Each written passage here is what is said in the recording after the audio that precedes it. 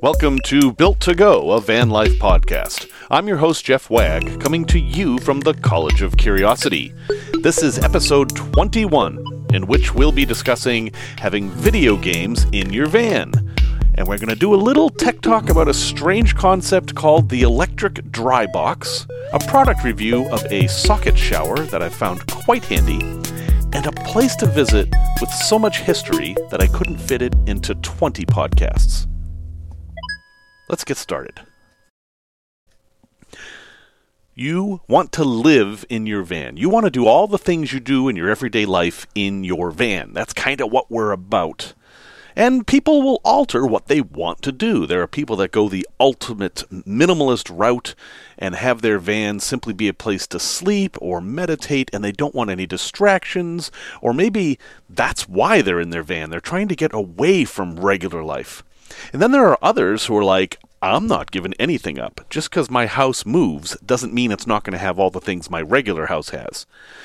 I'm talking to that latter group this time. I'm talking about that group that wants to hop in their van, pop some popcorn, and flip on the Xbox and play some whatever game you want to play. Right now, I am currently playing Grand Theft Auto 5 online, and I will play something else later on. If I'm feeling pensive and meditative, I will play The Long Dark. If I'm looking for escapism, I might play some Far Cry. Whatever you want to play, it doesn't matter. We're going to talk about all your different options right now. So, there are basically 4 different options for playing video games in your van, and I'm going to start with the hardest and most difficult and drill down to the simplest and easiest. So the hardest, most difficult way to play video games in the van is actually how I like to play video games at home. That is on a full-size console gaming system such as the Xbox One or the PlayStation 4. You can totally use these in your van, but there's some trade-offs. First off, these things require a lot of power. Now, I did a bunch of research this weekend about whether you can run these directly off 12 volts. And technically, the answer seems to be yes. The brick that comes with a PlayStation 4 or an Xbox One outputs 12 volts. So whatever you plug into your wall, if you're in the UK, you're plugging it into 220. If you're in the US, 110. What's coming out the end, what's going into the actual PlayStation or Xbox is only 12 volts. It's actually more complicated than that. There's a 12 volt in and a 5 volt in. Bottom line is, theoretically, you could not need that brick. You could rewire things so that your Xbox or PlayStation ran directly off your batteries without an inverter. But, and this is one of the very rare times I'm going to say this, it's probably not worth the effort and cutting up a brick power supply to make this work. You're probably going to be better off using an inverter. Yes, I said it, folks. I am recommending an inverter for this one application. Inverters aren't that expensive, and you don't need that powerful of an inverter. In fact, if you look on the brick itself, it'll tell you what you need. And I'm finding anywhere a 200 watt to a 300 watt inverter is usually enough for a PlayStation or an Xbox. But then you've also got the other problem. What are you going to watch this on? You're going to need some kind of a TV or a projector. Those you can do with 12 volts. I would highly recommend you find yourself a TV or projector that runs on 12 volts. There are lots of hacks and tricks about this. And I'm not talking about going out and buying a TV especially made for 12 volts. I'm talking about going on Amazon and researching what the final voltage is that these TVs need. And if that TV has a brick, as many of the smaller TVs do, chances are it's going to be 12 volts. And you can literally just plug that straight into your batteries and you're good to go. No inverter. And if you haven't been listening to the podcast long and you're wondering why I am hating on inverters, well, the answer is very simple. Inverters are very inefficient. They will cost you as much as 20% of your power just to function. So in the interest of saving power and using it as efficiently as possible, I don't recommend inverters in general. Now, once you do those things, you've got your Xbox and PlayStation up and running, okay? You've had to spend a little bit more money on batteries. You're going to want, obviously, a lot of battery capacity, and you're going to need a way to charge those batteries. If you're not driving every day, you're going to want solar, or you're going to want shore power or generator. You can play all day long if you can power it all day long. So it's ultimately a power problem. It's not a technical problem. If you're going to use a TV, you're going to have to find a way to mount it, and you have to remember that these objects were not meant to be jostled about a lot. They're meant to sit under a TV and not move. So don't just throw these in your van. Make sure they're securely mounted, and if you can, mount them on something that has a little bit of give to it to absorb very hard shocks. Okay. Now is as good a time to talk about this as any. If you're paying attention, you realize I've missed a big problem here. Where are you getting the games from? Well, the Xbox and the PlayStation, most of them, but not all, have an optical drive. So you can just get the games from GameStop if they're still in business, which looks doubtful at this point, or by getting the discs from Amazon or Best Buy and put the disc in and play. But all of these things update over the internet. And a lot of them, the gameplay is over the internet. I mean, I'm playing Grand Theft Auto 5 online. Obviously, I need an internet connection, and not just any internet connection. I need a good one. So what are you going to do about that? Well, that's obviously a problem every van owner has, and you can solve it in the same ways, but for online gaming, parking in the parking lot of McDonald's and kind of stealing their Wi-Fi outside is probably not going to cut it. You're going to need better Wi-Fi than that. And a very brief survey of things seems to indicate that if you have something like a Verizon hotspot, that will be enough for you to play games pretty well online. Latency is the problem. It's not so much speed, which is a problem too, but latency is the big problem. And these little Verizon pucks, and I'm assuming the other companies as well, do pretty good on latency, so you can actually play games on them fairly well. Here is the big thing that you have to keep in mind. While playing a game doesn't use that much bandwidth, I mean, we're talking 40, 50 megabytes an hour, getting the games over the internet, getting downloads of the updates can cost you a bundle. These games are running up 20, 30, 50, 60 gigabytes in size or more.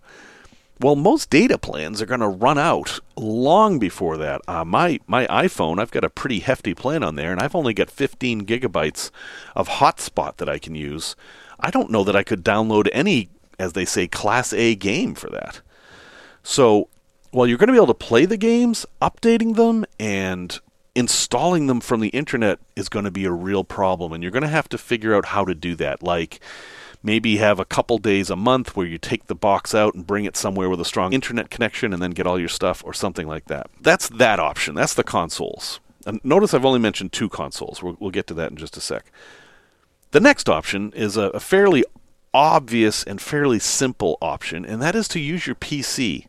Don't use your consoles. Get a PC, not a Mac, not a Linux box, not a Chromebook, unless you like very simple games.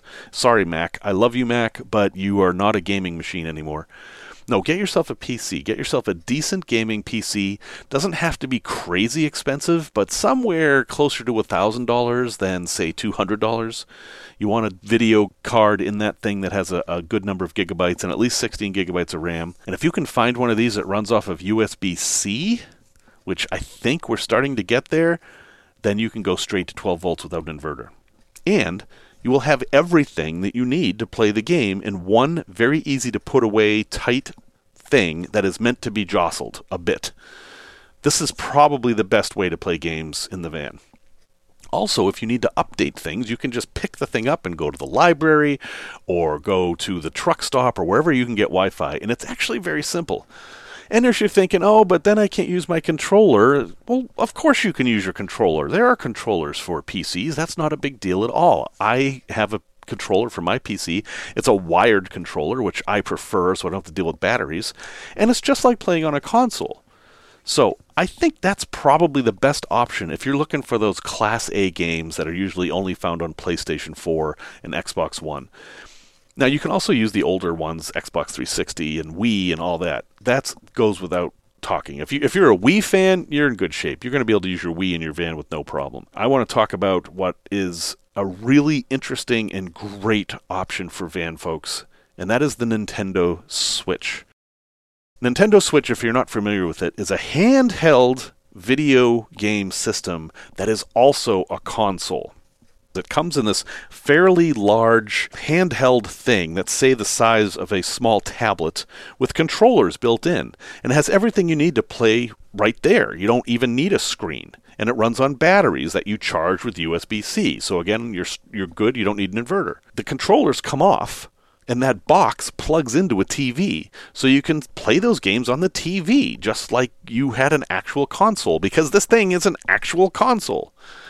I think it is probably the best option for vans because it's low power, small relative to other consoles, and highly configurable, and can always be charged on 12 volts because it charges USB-C.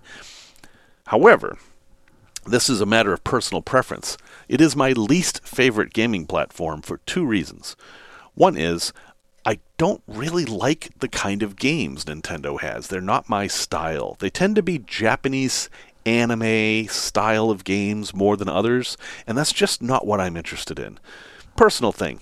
Easy to ignore. The second one is a little harder to ignore. The games are expensive. Now, I've heard the argument that, like, well, these are full console games. Why shouldn't they be the same price as other console games? And I agree with that, but a lot of the games are exactly the same as games that you can download for your phone for 20% of the price. I mean, you're going to pay $60 for a game on your Nintendo Switch that you can get on your phone for like $9.99. I see that a lot. One example is this new game called Mud Runner, where you're driving a truck through the mud. This might have some interest to van life folks. And it's basically free on Xbox because it's part of their monthly package where you get to play all the games that I can't remember the name of right now. But for the Switch, it's $25 on sale. It's going to end up being personal preference. But if you're new to video gaming and you're just looking for something, I would definitely either go to the Switch or see if you can use your existing PC. As with all van things, there is a solution. Almost. Air conditioning, I'm still not convinced there's a solution for. But there is definitely a solution for video games. It's just a matter of how much you're willing to spend and how much space you want to take up in your van and how much power you're going to have. Those are the big things to think about. But, hey, game on. It's your house. You can do whatever you want in it. Okay, quick piece of tech talk here. I was in the Amazon rainforest a few years ago. I was actually in Ecuador. Ecuador has a big portion of the Amazon rainforest in it, and while the Amazon River isn't there, other rivers are there that feed into the Amazon. It's all part of this gigantic basin. But if I say the words Amazon rainforest, what comes into your mind? That's where I was. It looked just like that. And we were staying in these, they were huts, basically, but very, very nice huts. Queen-size beds and showers and electricity, very nice huts, deep in the rainforest, 2 hours upriver from any civilization. Not a place you were going to hop in a car and drive out of. And when you're in the rainforest, it's very, very humid, of course. The temperature is about 85 every day, and the humidity is about 99%. So imagine you walk into a bathroom and someone's taking a shower or has just finished taking a shower. That's your normal life in the rainforest. And you can get used to it, and I'm not trying to tell you not to go to the rainforest. I loved it there. By the way, the place I went to was called Sacha Lodge, S-A-C-H-A Lodge in Ecuador. You can look that up. Highly recommended. But inside the huts, they had this thing that I thought might have an application in van life. They called it a dry box. Now, to us, a dry box is simply a box you can close to keep things dry, like if you were going to go kayaking or something. But to them, it was a completely different thing. So they had built a closet, just a simple wooden closet. And at the bottom of the closet, there was this door that opened like a garage door. Well, swung up like what I call a California-style garage door. And inside there was a light bulb. Not an LED light bulb, not a fluorescent one. No, an old-fashioned incandescent light bulb, 60 watts. And that was it. That was all this thing was. And the idea is you would take your electronics and put them in there and then shut the door. And then overnight, that electric light bulb would provide just the right amount of dry heat that it would dry out your electronics. You know what? It worked. This actually worked. So I was thinking, well, in van life, there are definitely places and times of the year where humidity is a real problem in the van, and you might have some electronic issues. So why not have a dry box in your van? There are different ways I could think of doing this. The heat that comes out of your van's engine is dry heat, typically, unless you have a problem. That heat coming out of those vents should be pretty dry. The heat coming out of a cheap Chinese diesel heater, as they're called, is also a dry heat. Those would work. But the idea of having a box that you could blast with not super hot, but reasonably warm, dry air to kind of get your electronics to dry out seemed like a great idea to me. So tossing that out there, happy to discuss it more. But heck, you could have a big box of rice and just throw stuff in there. No, I don't think that would work the same. Anyway, that's just an idea. Think about that as a possibility if you're going to be in very moist environments or do a lot of water activities and bring a lot of water in the van.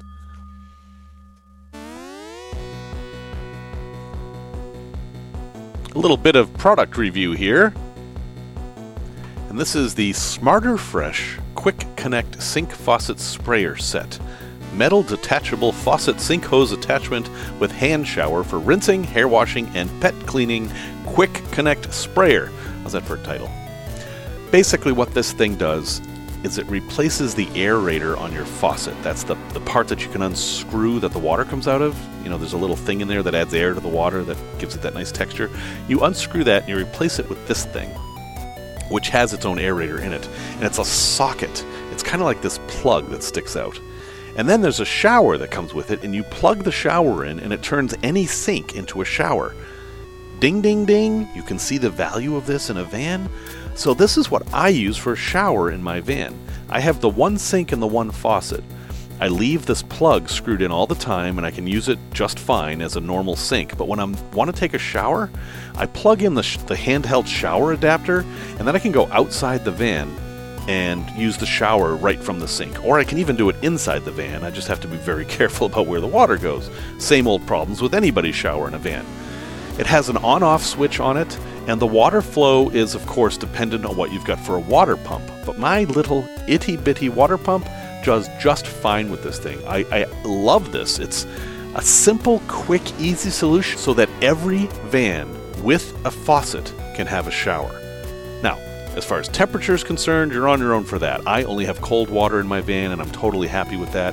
If you want to do hot water, you're going to have a hot water system or get a different product that I recommend, which are these rechargeable handheld showers that have the pump built into the base. But I've talked about them before. I will talk about them again later because I plan on getting one.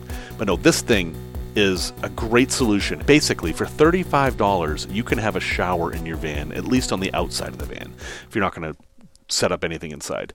Highly recommended. It's useful for a bunch of things. The hose it comes with is pretty long. It's not long enough that you're going to be able to wash your whole van with it, but certainly enough to wash off a surfboard or a bicycle or a dog or a kid or a raccoon or whatever you've got laying around. If you want to rinse it off, this will work for that.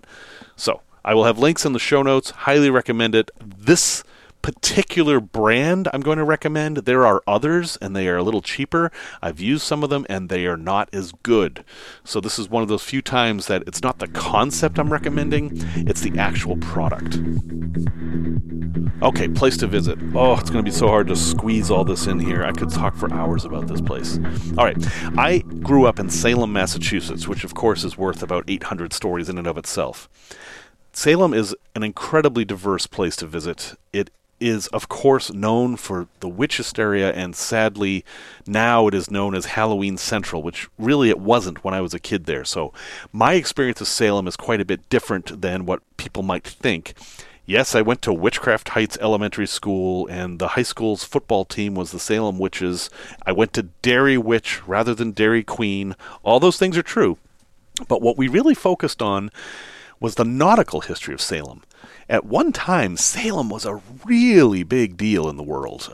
It was one of, if not the most important seaport in the entire United States up until, say, maybe the mid-1800s, early to mid-1800s. The clipper ships are what really killed Salem.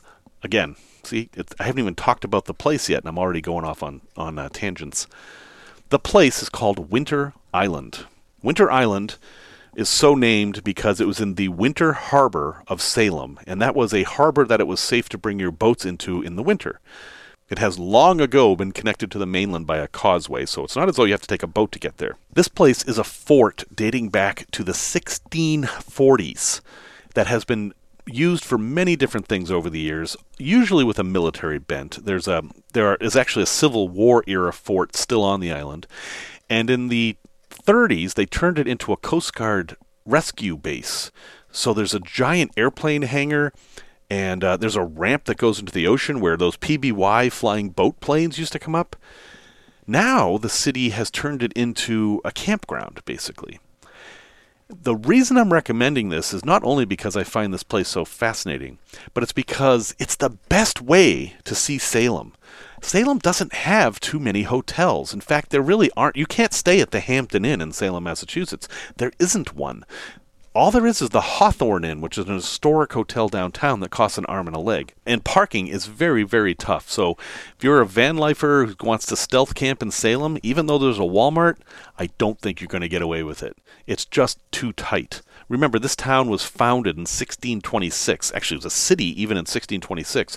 It was not laid out to be friendly to driving and parking, and it still isn't. So if you want to see Salem, go ahead, spend the $30 a night, as I last checked, to park at the Salem Willow, not the Salem Willows, that's next door, that's a whole other story, at Winter Island, and there's a trolley that will take you into town. That is the best way to see Salem. You can go out and explore on your own, and if you have any questions about Salem individually, go ahead and ask me. I took courses on the history of Salem, I've read a lot of books, even though I haven't lived there for 40 years? Wow. A lot of the stuff I know is much older than that, so it shouldn't have gone anywhere. Holy cow, I'm old. Anyway, Winter Island in Salem, Massachusetts. Link in the show notes. And wow, I wish I had another 3 hours to talk about this place. Speaking of interesting places to visit, I have a great resource recommendation for you, and it's so great that I may have mentioned it before, and I don't care, I'm going to mention it again. And this is a website and an app called Roadside America.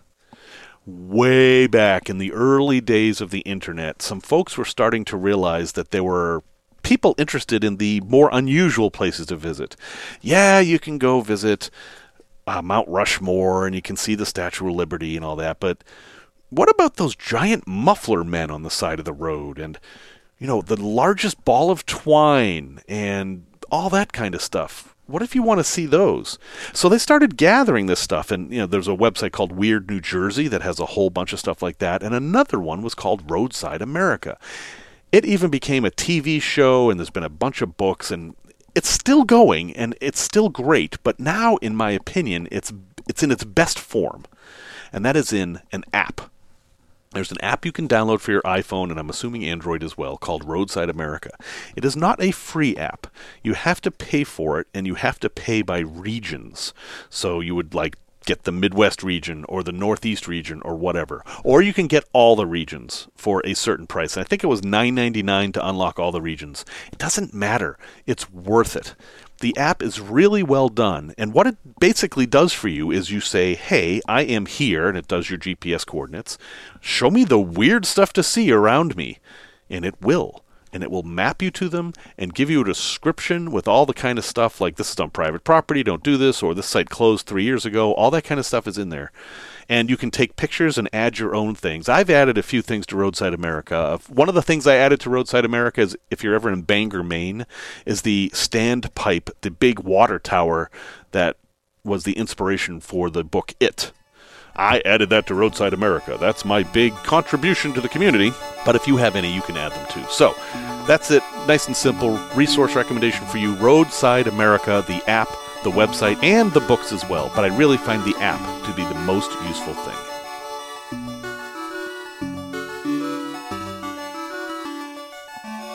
So I had a question from Patricia in Florida. Thank you, Patricia. And she asked a very sensible, reasonable question, such that I should probably turn this into a main topic for an episode. But I'm going to answer it for her here because I don't want to forget.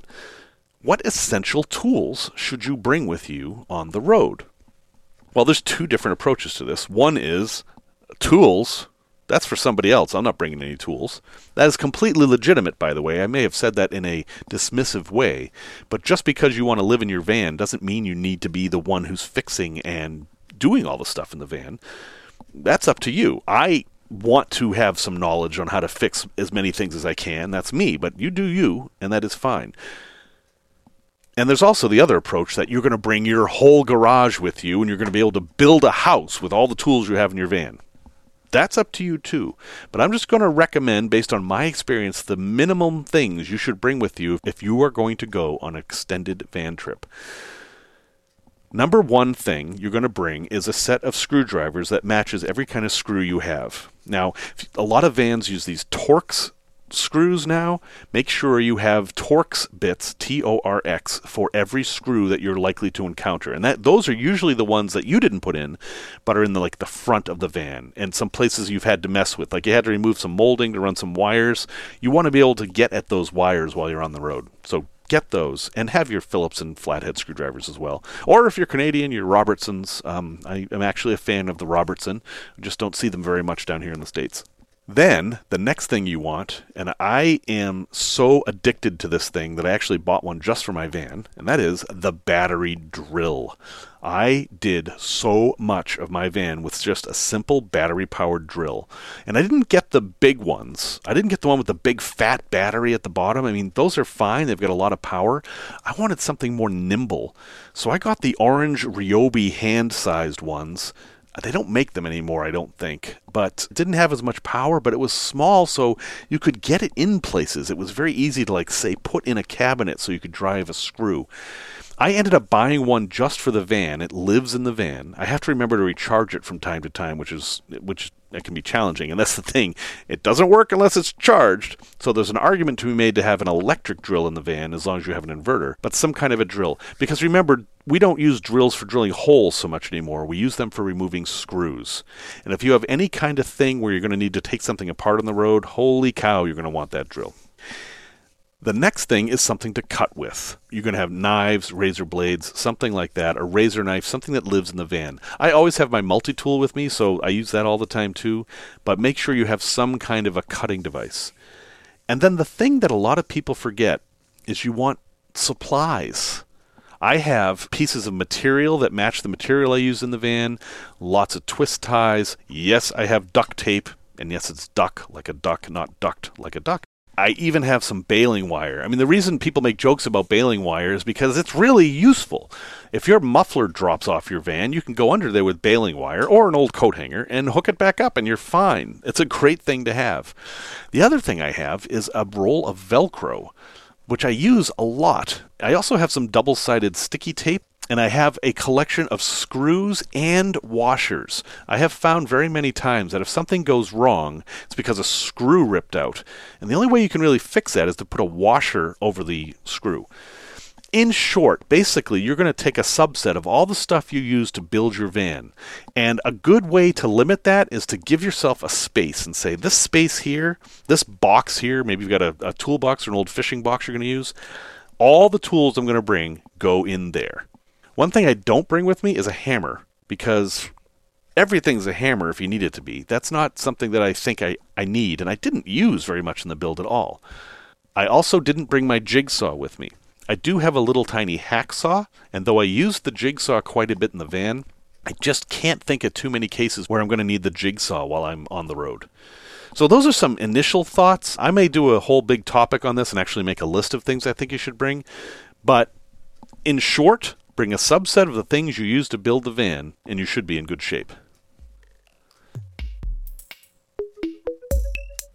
Thank you for listening to this episode 21 of Built to Go. I absolutely, completely, really, totally appreciate you listening. Feel free to go ahead and leave a comment or throw a like or do whatever you can to support this podcast. That's what keeps me going. You can reach me at builttogo.com. Music is by Simon Wag, aka Sir Mooj. And next time, we're going to talk about a very special place in Colorado where you can see things that you would never believe possible. And seriously, it's a really hard to believe story. But that's next time. Have a good week.